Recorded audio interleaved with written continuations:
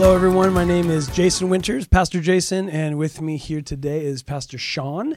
And we are here, and this is a podcast called At the Gate. And At the Gate is where we sit and talk about biblical principles, about what God has given us in His Word, not just to know, but to apply so that we can learn to love and live like Jesus better.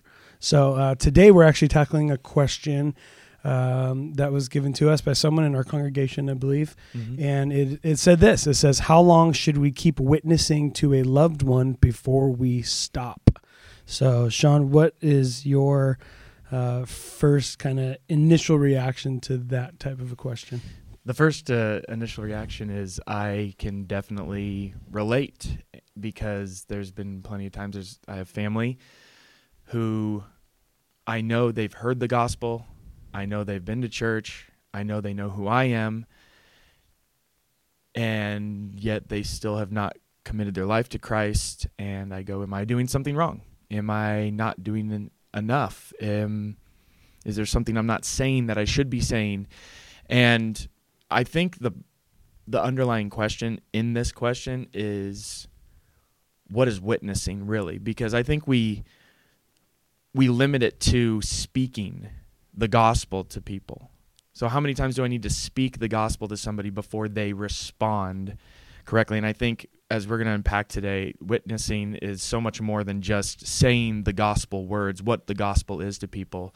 It gets unpacked in a bigger way. Sure. So, yeah, the gospel is way more than just words. It's the transformed life that comes out of you when you say yes to Christ. And so we wanted to kind of go through a couple principles that we get in Scripture about how we share the gospel and what are we called to do as Christians, and are we called to stop? Is there ever a individual that we come across that God says, nope, stop, don't share with them anymore, or a situation where God says, all right, you've met your quota, you can stop doing this now, move on. And I think we'll find some interesting scriptures. But first, let's look at what Matthew 28:18 through 20 says. It is the Great Commission. It's the last words that Jesus gives his disciples before he leaves. So if you were about to leave and you had these last words that you wanted to impart on the people, on your followers, what would you say? This is what Jesus chose to say. Matthew 28:18 through 20. And this is the ESV version. It says, and Jesus came and said to them, all authority in heaven and on earth has been given to me. Go therefore and make disciples of all nations, baptizing them in the name of the Father, and the Son, and the Holy Spirit, teaching them to observe all that I have commanded you, and behold, I am with you always to the end of the age. So first we see that this idea of witnessing is not just going and saying, hey, you should believe in Jesus, have a nice day. You know, hey, Jesus saved me, he wants to save you, see you later. It's an actual coming alongside people, teaching them, baptizing them, and showing them how to walk. It's creating disciples of followers of Jesus, not just fans of Jesus. Yeah. And so how have you seen that play out in your own life? Well, I think that's our aim, right? The Great Commission should be what we're doing. So making disciples is our goal. But in order to make disciples, those people need to have a desire to follow Jesus. And that's where I think the problem lies.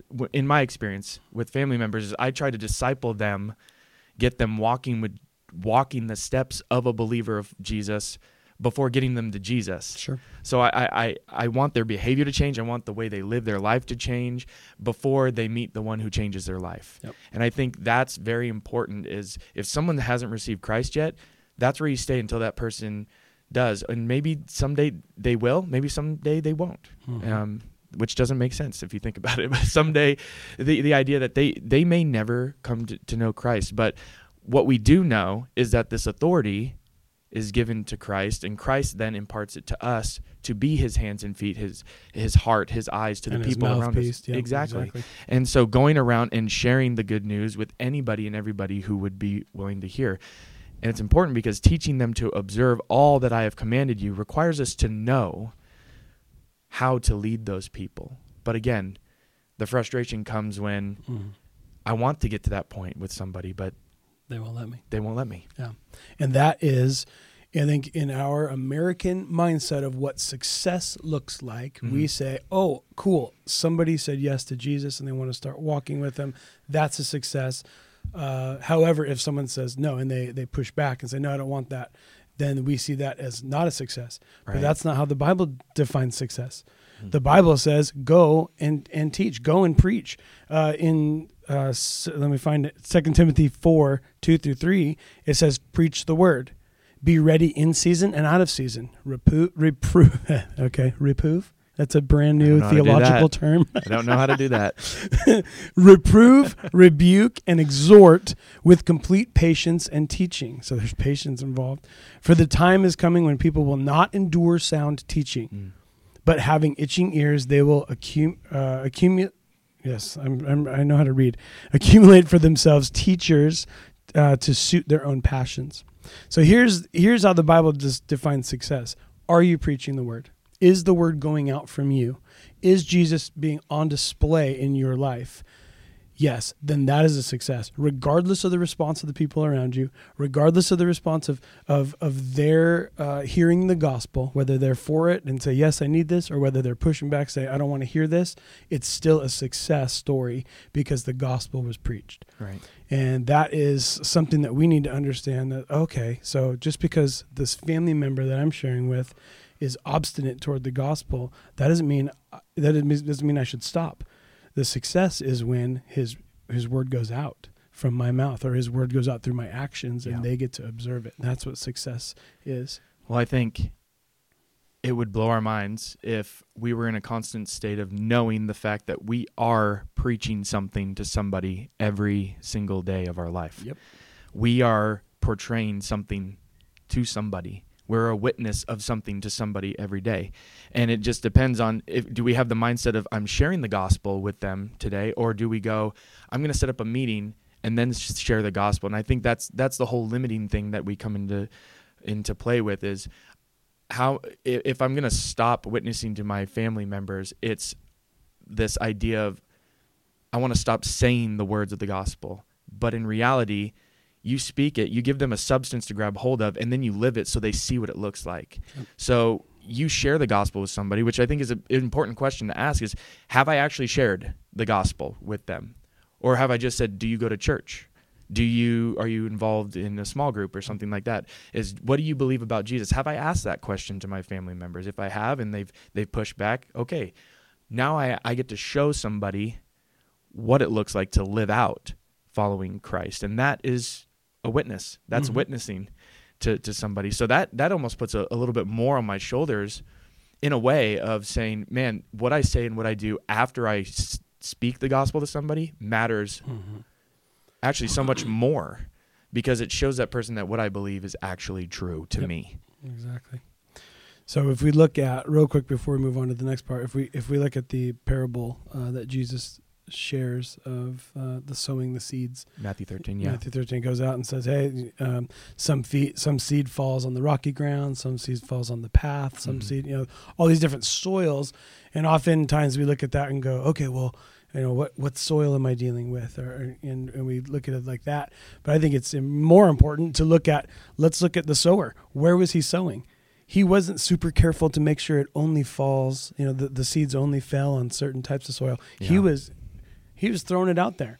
Wherever he could send the gospel, the seed is representative of the gospel message, the kingdom of God. Wherever he could throw it, he would throw it, because it's an invitation to all, regardless of their response. Right. So whether it's falling on the good soil that's ready, or the path, or the rocks, it didn't matter. The gospel is an invitation for all.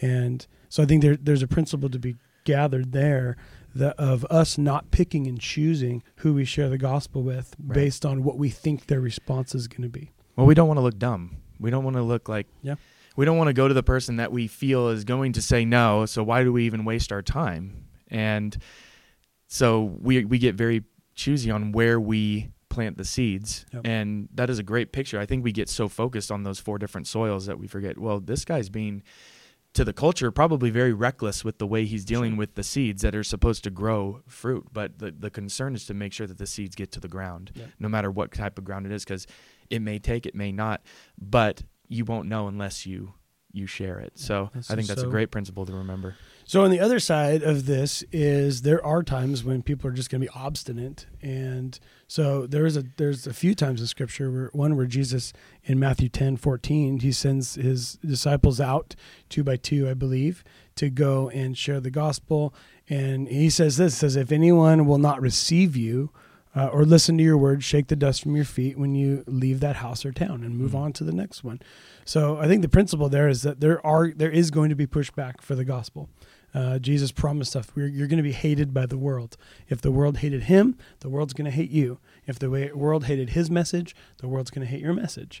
So we got to be expecting that okay, there is going to be some opposition, and if God closes that door, then move on into the next door. It's easy to sit there and bang your head against that door going, no, God, you don't understand. I love this person. They mean the world to me. It's my daughter. It's my son. It's my husband. It's my wife. But if that door is closed right now, you are not the one that's going to change a heart. God is the only one that can change a heart. The Holy Spirit is the only one that can transform a heart. And as long as you have shared that message with them, it's the Holy Spirit's job to work with them in their heart with the message. So does that mean you walk away and you write them off? Does that mean, nope, that door is closed forever? No, not at all. It just could be a not now. And we don't like not now. We like black and white answers. We like God saying yes or no. But when he says wait, we struggle with that. Yeah. And we just saw that, with great patience. We preach the word with great patience and teaching. And so when we move on from that point, so how have you seen that in your life where someone's been obstinate and you just wanted to write that person off rather than, or what did you do? Yeah. So, I've responded in very different ways, and I don't think I hit the mark perfectly any of the times. But one of the ones that comes to my mind, there's actually a family member. For a couple of years, I was just so focused on this person knowing Jesus and making the change. When you experience something and you want somebody else to experience it and they won't do it, it's frustrating. Yeah. My problem is I was getting debilitated by it. It was causing me to not move forward. It was causing me to miss people that were willing to grow. And I got so tunnel visioned on this one individual, I said, until this person says yes, I can't do anything else. Essentially is what my lifestyle was saying. I probably wouldn't say that out loud because I know better. God says you're not done. Don't stop here and then just get stuck here. There are other people who want to learn and grow. So my response to that was I spent 2 years just feeling like a failure or trying to find these different methods to get to this person, and forgetting the aspect of, okay, I've done my part as the farmer. I've got to trust God's process in the growing process. Because think about it. If a farmer goes out and plants a seed, the farmer doesn't go, okay, let me position the sun perfectly. Let me make sure the rain falls right here. Let me make sure that the soil is doing what soil does and that the seed actually opens. The farmer, to a degree, has to trust the process of what God put into place with how things grow. The same goes for the gospel.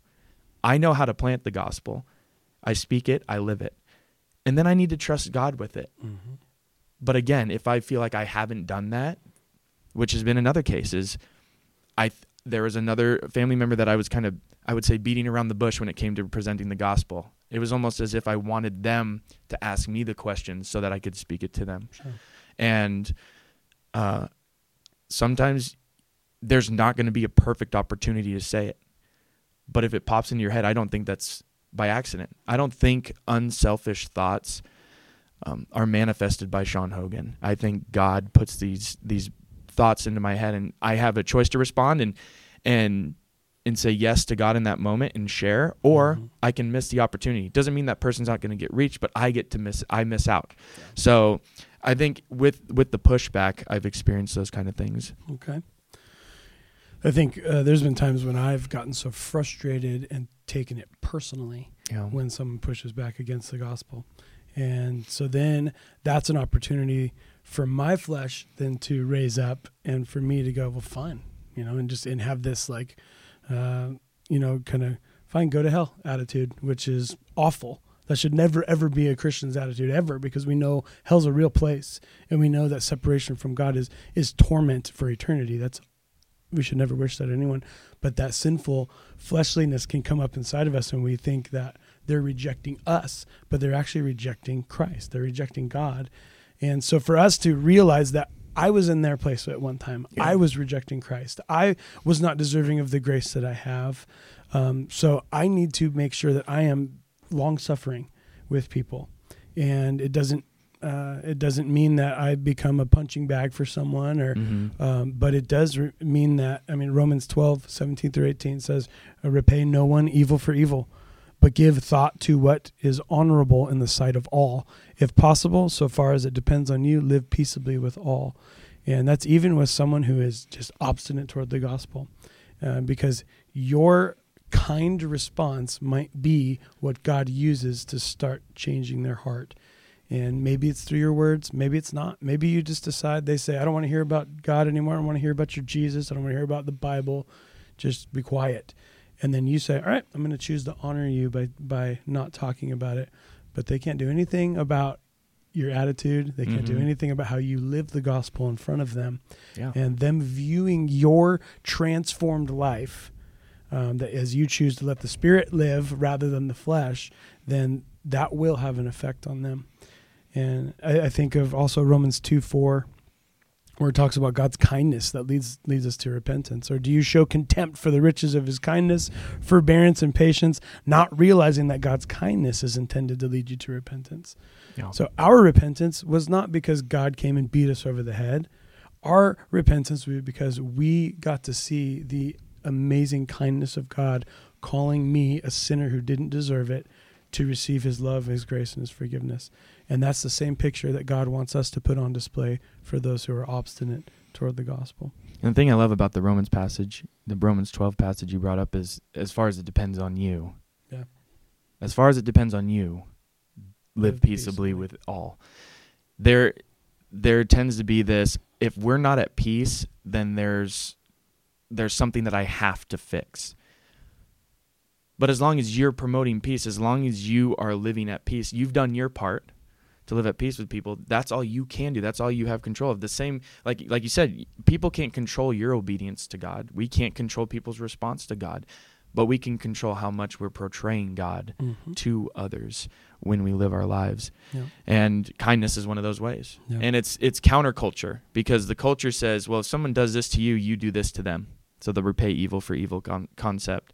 But if we live opposite, which Jesus tended to do with his life, he lived in this upside down way of living. To be a servant was to be elevated, and we get to choose to be that if we want to. And that is being Christ to people. That is portraying who Jesus is. It gives people a glimpse. And there's been some cases where people have asked me, why are you so forgiving of that person? How can you respond in that way? I could never do that.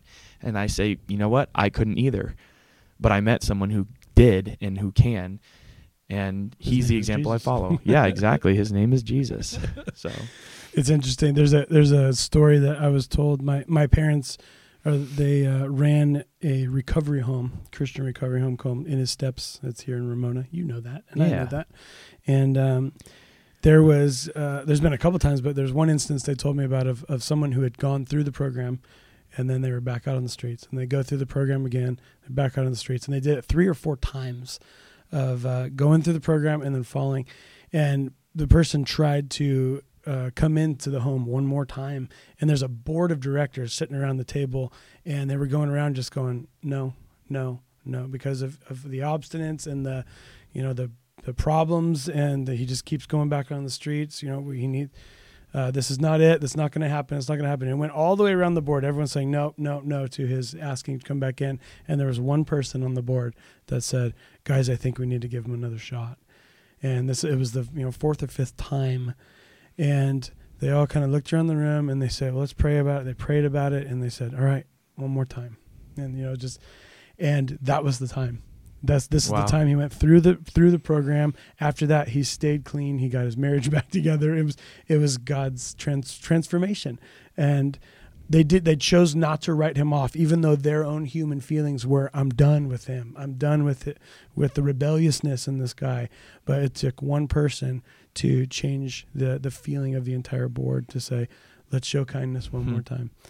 And so that might be, maybe that's where you're at today is God's, tugging on your heart saying, I know you're tired. I know you're beat down, but let's show kindness one more time. Yeah.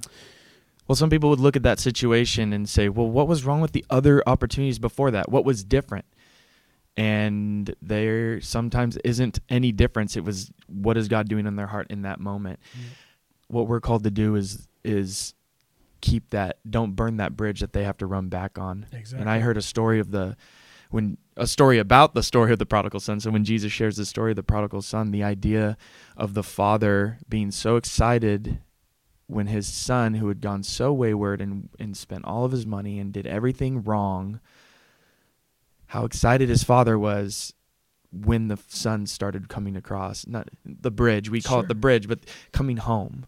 And if we desire for our family members to know Christ, when we write them off, we essentially are saying, I'm not giving you that opportunity anymore, which it's not in our control ultimately, but in the way we live and the way we treat them, that is not what Christ is. Christ doesn't burn the bridge to them. He wants us to arms wide open for when they are ready to come back, not arms wide out, ready to strangle them and bring them. It's like, you can't force someone into that. It doesn't work that way. I've tried it. I'm going to drag you to Jesus kicking and screaming. Yeah. But I heard that concept. A sermon was preached, the idea of don't burn the bridge that they have to run back on to meet Jesus. And I think, are you ready? Are you available to present Christ to them when they're ready to hear? And are you praying actively for those people that they would know Christ? No. Or have you given up on them? Because we don't have a Savior who gave up on us. We get to represent him here. So as we look back at this question, how long should we keep witnessing to a loved one before we stop? If you had to give a 1-sentence, 2-sentence answer, what would you say? You don't. You don't. Okay, hey, that was a short answer. Oh, you said sentence. I thought you said word. I would say don't give up on them. You may be the only light in your family for them to see Jesus accurately. And that is a heavy responsibility, but it's an honorable responsibility to be in a place of knowing your eternity is going to be spent with Christ, and to in turn be a representative of that to somebody else. And I always say, as long as there's one candle lit in a family, that household can never be 100% dark. Mm-hmm.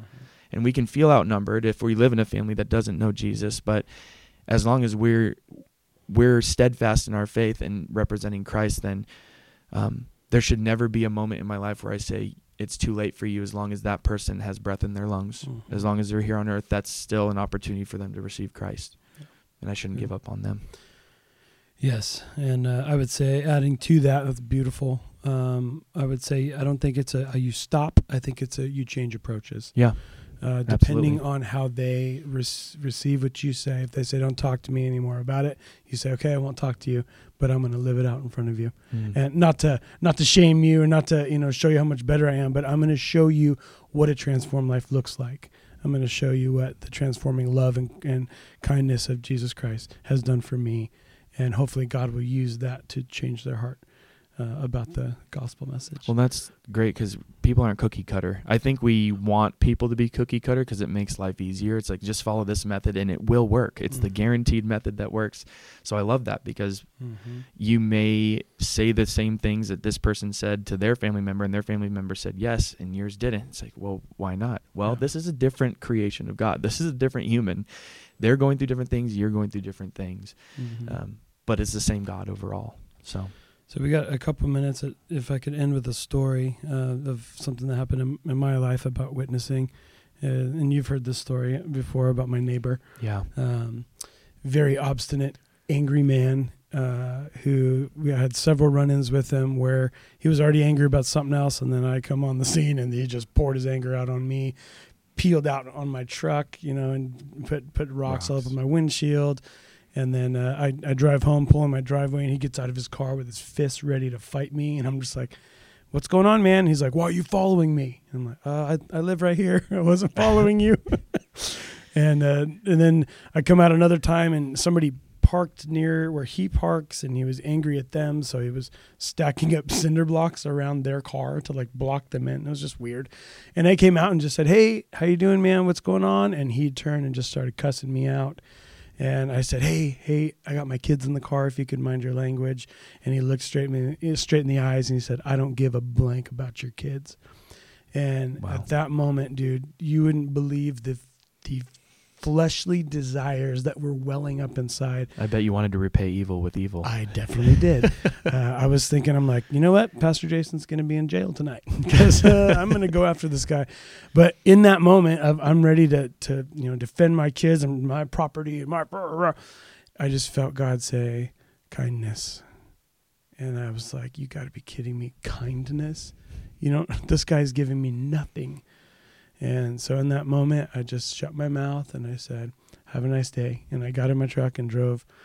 And so that night, I actually got on the phone with one of the police officers that we have at our congregation. I told him the situations, and I said, "Man, what do I do about this?" And he said, "Well," he's like, "you could call us and we could come out and talk to him, but we have to leave. And then you're stuck with the neighbor who just got talked to Right. by the police officers, and you got to deal with them Let's again." weigh this.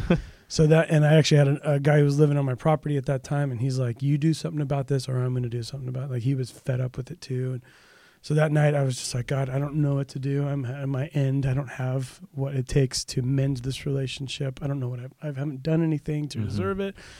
And so I just prayed, left it in his hands.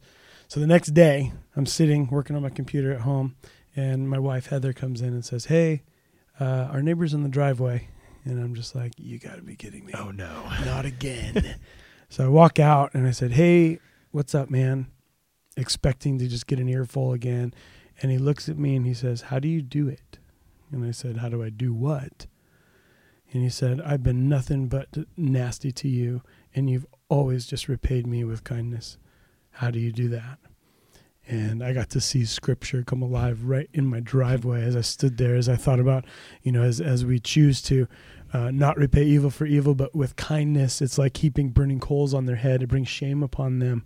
And that's what he saw how I acted and how he was acting. And he said, "Something's wrong with me." Yeah. And so this Wow. this yelling back and forth, and that was gone, and it was him coming to me saying, "How do you do it?" And I got to lead this guy to Christ in my driveway.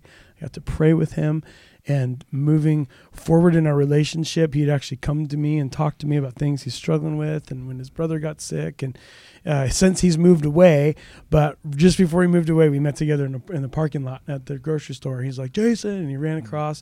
I got to pray for him before he left. And it was just amazing to see what our kindness can do in the witnessing realm. And so that's just a story of how I got to see God work powerfully. And it wasn't me. It was completely God, because if I had done what I would have wanted to do, then I would have been in jail or I wouldn't have been the example that I needed to be. Yeah. It's God. It's you saying, "God, I trust you with the character you've called me to live, even when it doesn't make sense." Ooh, man, we said that at the same time. And we're going to end with that, I think, because Yes. but I think that's important, and I hope that if you have family members that are not receptive to the gospel, we will pray for them. We don't know their names, but we know the God who does know their names. He created them. They're not by accident, and he didn't place you in that family by accident. So be bold, be ready, and don't give up on him. In fact, let's pray right now, if you're cool with that. Let's pray for your family members. And Lord, we just lift up all who are watching right now and the people that they've been witnessing to, trying to share the message of Christ with. God, we pray for one, that you would prepare the soils of their heart. God, you prepare them to hear, be turning their hearts back to you. And God, for those who are sharing, we pray, God, that you give them a boldness and a readiness to preach the word in season and out of season, whether it's being received or not. And God, give us wisdom on how to change our approach or how to keep the same approach. Lord, we just want to follow your Holy Spirit's leading.